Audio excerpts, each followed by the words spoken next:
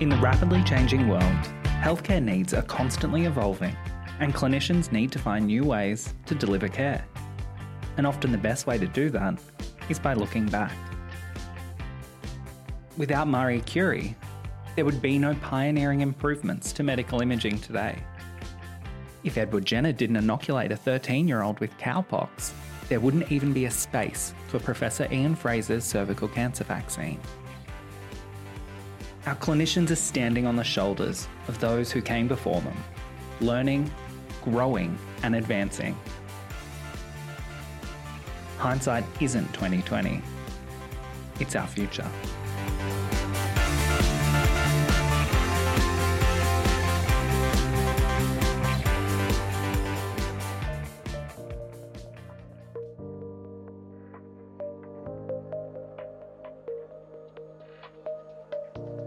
Now more than ever, technology plays an integral role in the way care is delivered.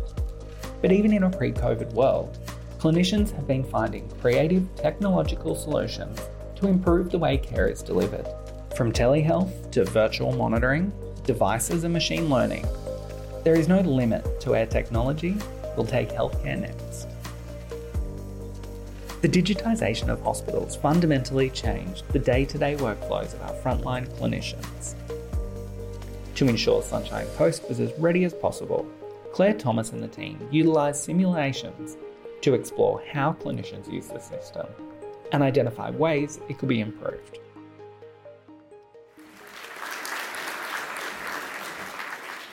I had a great opportunity when we rolled out ieMR in our hospital at the beginning of last year to be part of the ieMR project team, and part of that came about because I was absolutely terrified of the whole ieMR and I needed to have a better understanding of how it worked, so I needed to get some control back.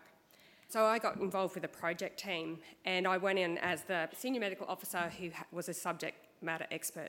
I learnt a lot. While I was there, I recognised that there were some issues around the training that was being utilised that I felt being on the floor was going to impact on our staff and their readiness. And coming from a background where I've been using simulation for a long time for an educational tool, and then moving on to use it as a system-based tool, looking at how we do our processes within the hospital, I thought simulation had a role. And you can see some good work has come out of the Gold Coast yet again around how we can use simulation from a translational point of view for many different applications within the health service. I thought this was a good strategy to use, and I know some sites prior to bringing in ieMR were trying to use simulations, but there was technically some huge issues around it, and there was nothing written down, nothing to go on. There was no template that I could use as to how I could do some simulation. But I fortunately had the support of my project lead and the executive to try and make this work. What we wanted to do is look at how ieMR was going to impact on those complex patient workflows as they cross departments, and that's with the ieMR training. It was all very siloed. So you'd be in your paediatric world learning how ieMR works in your paediatric world, but I had no idea what was going on when my patient was in emergency department and how they moved from emergency up to the ward. And they talked about patient flow, but again, it was just all about where they were in my department. So we really needed to see that whole journey for the patient. And we particularly wanted to look at the critical patient workflows. And as with all system-based simulation, it's all about detecting those latent patient safety threats. And that means the things you don't know about yet, or you don't know how they're going to really impact on that workflow. The other thing that was really clear is that staff were very concerned that that computer screen that they were going to work on all the time was going to take away from their care of their patient, and that they weren't going to be caring for their patient anymore. We needed to show them that, in fact, we hoped to show them that that wasn't going to be the case, and that it was actually going to support their care for that patient. We also wanted to know whether our staff were ready for this huge change, and they were, the change brings around a huge amount of stress and resistance, and part of the simulation was to make them see that perhaps they were doing okay. In a very short period of time, we decided that we're going to do 15 multimodal simulation activities, and we really looked at the high-risk ones. So Cat 1, and ones that were very multidisciplinary, that crossed many departments. So things like Cat 1 caesarean sections that involved theatre, the neonatal code blue team, adult code blue, code stroke, paediatrics code blue, red blanket, so a trauma coming into emergency, the mental health deteriorating patient, and the trauma of an unknown patient. And the unknown patient, that was relevant because how do we have how do we put that into ieMR? How do they get configured? Where do they come from? Because, in emergency, they have a chart that's always ready, that's got the UR numbers already on them, and that's the unknown patient. So how do we do that in ieMR? So we picked some, the hot topics that everybody was asking questions about. And it was no easy task, obviously, to get this. So we needed a team, and we needed a team of experts in simulation.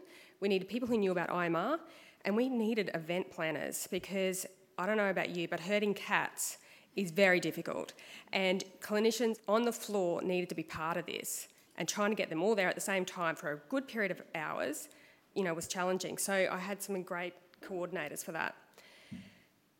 The experts in simulation is a key, and people who are not familiar with simulations just can't pick this package up and start doing it.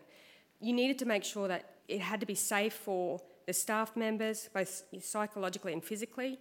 You needed to make sure it was safe for our patients. These activities were happening in situ, in the wards, exactly where it would, the clinical care is taking place, and that was critical. We needed to know whether the Wi-Fi worked. Was there a black spot somewhere? And the simulation expert should be skilled in providing the pre-brief. This is how it's going to run, and then afterwards the post-brief, when everybody's relieved now it's all over, but getting their, the feedback and trying to do something with that information. And of course we had to develop a simulation package because there was nothing for ieMR simulation that we could find.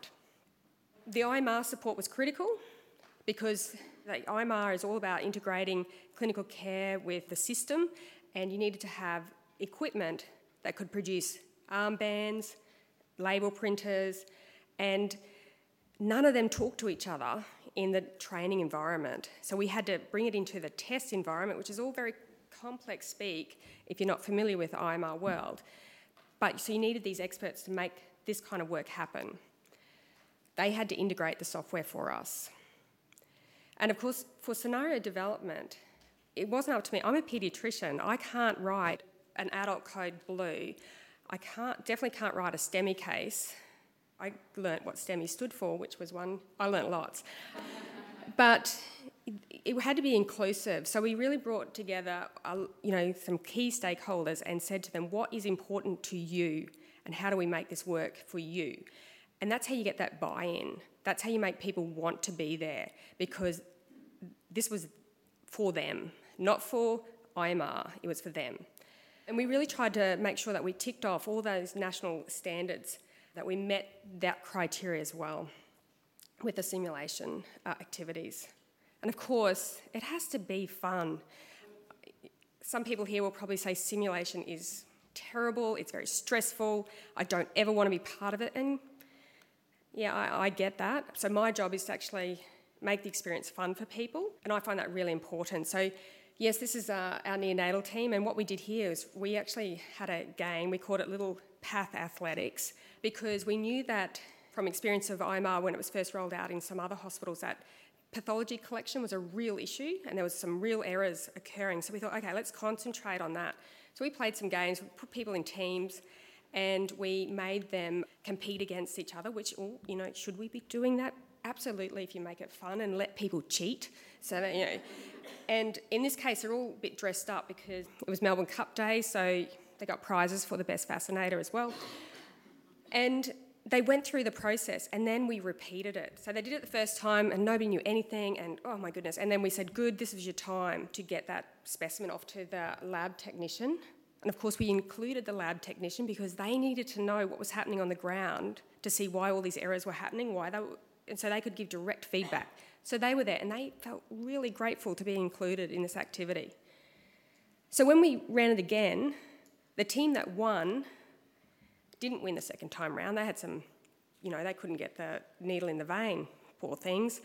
But then the people who came last the first time improved their time by 150%. So they could see that, well, okay, first time was really difficult. Second time round, wow, that was a breeze. So then they get that confidence that when we're introducing something that's really technically difficult, it suddenly becomes easier. And it's as easy as the same as writing it down now. It becomes a skill that they can do.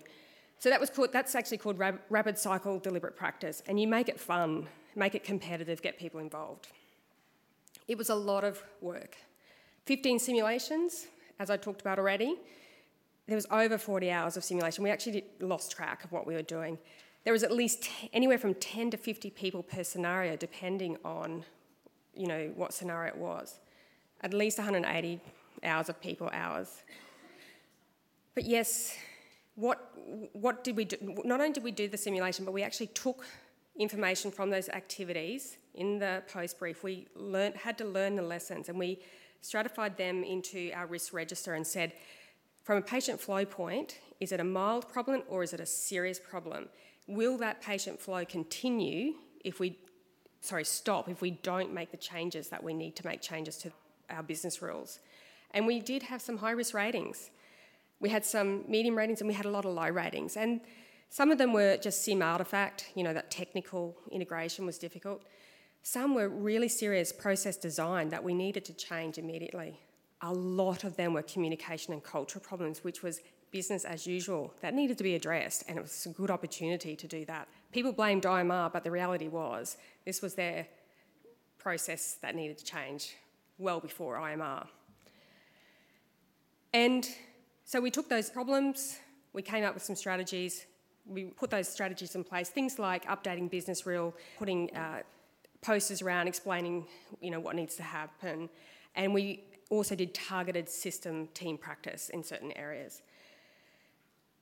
I mentioned about the patient-centred care and how people were very worried about that. So we took a risk and we asked one of our patient safety reps to be there to observe the simulation. I had to explain what simulation was all about. They didn't know anything about it.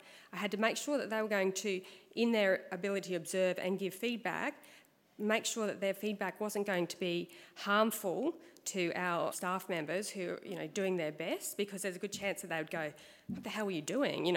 So I really had to make sure that they were on the same page and that they understood how stressful this was.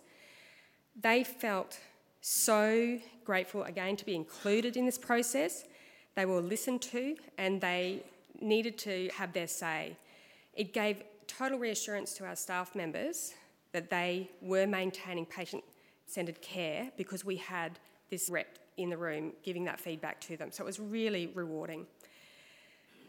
And the other thing that came from this is that it was so successful in our SCU, which is the University Hospital rollout, that when we went live for Nambour, they actually put together a dedicated team and were able to do it the second time round, which was fantastic for me. And then, of course, our exec now know that this works, and hopefully in future we'll get a chance to do more.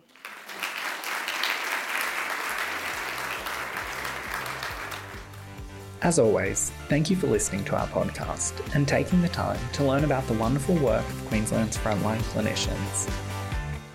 To continue the conversation, head on over to Facebook and let us know of any pockets of excellence you think deserve to be showcased. This podcast is proudly brought to you by Clinical Excellence Queensland.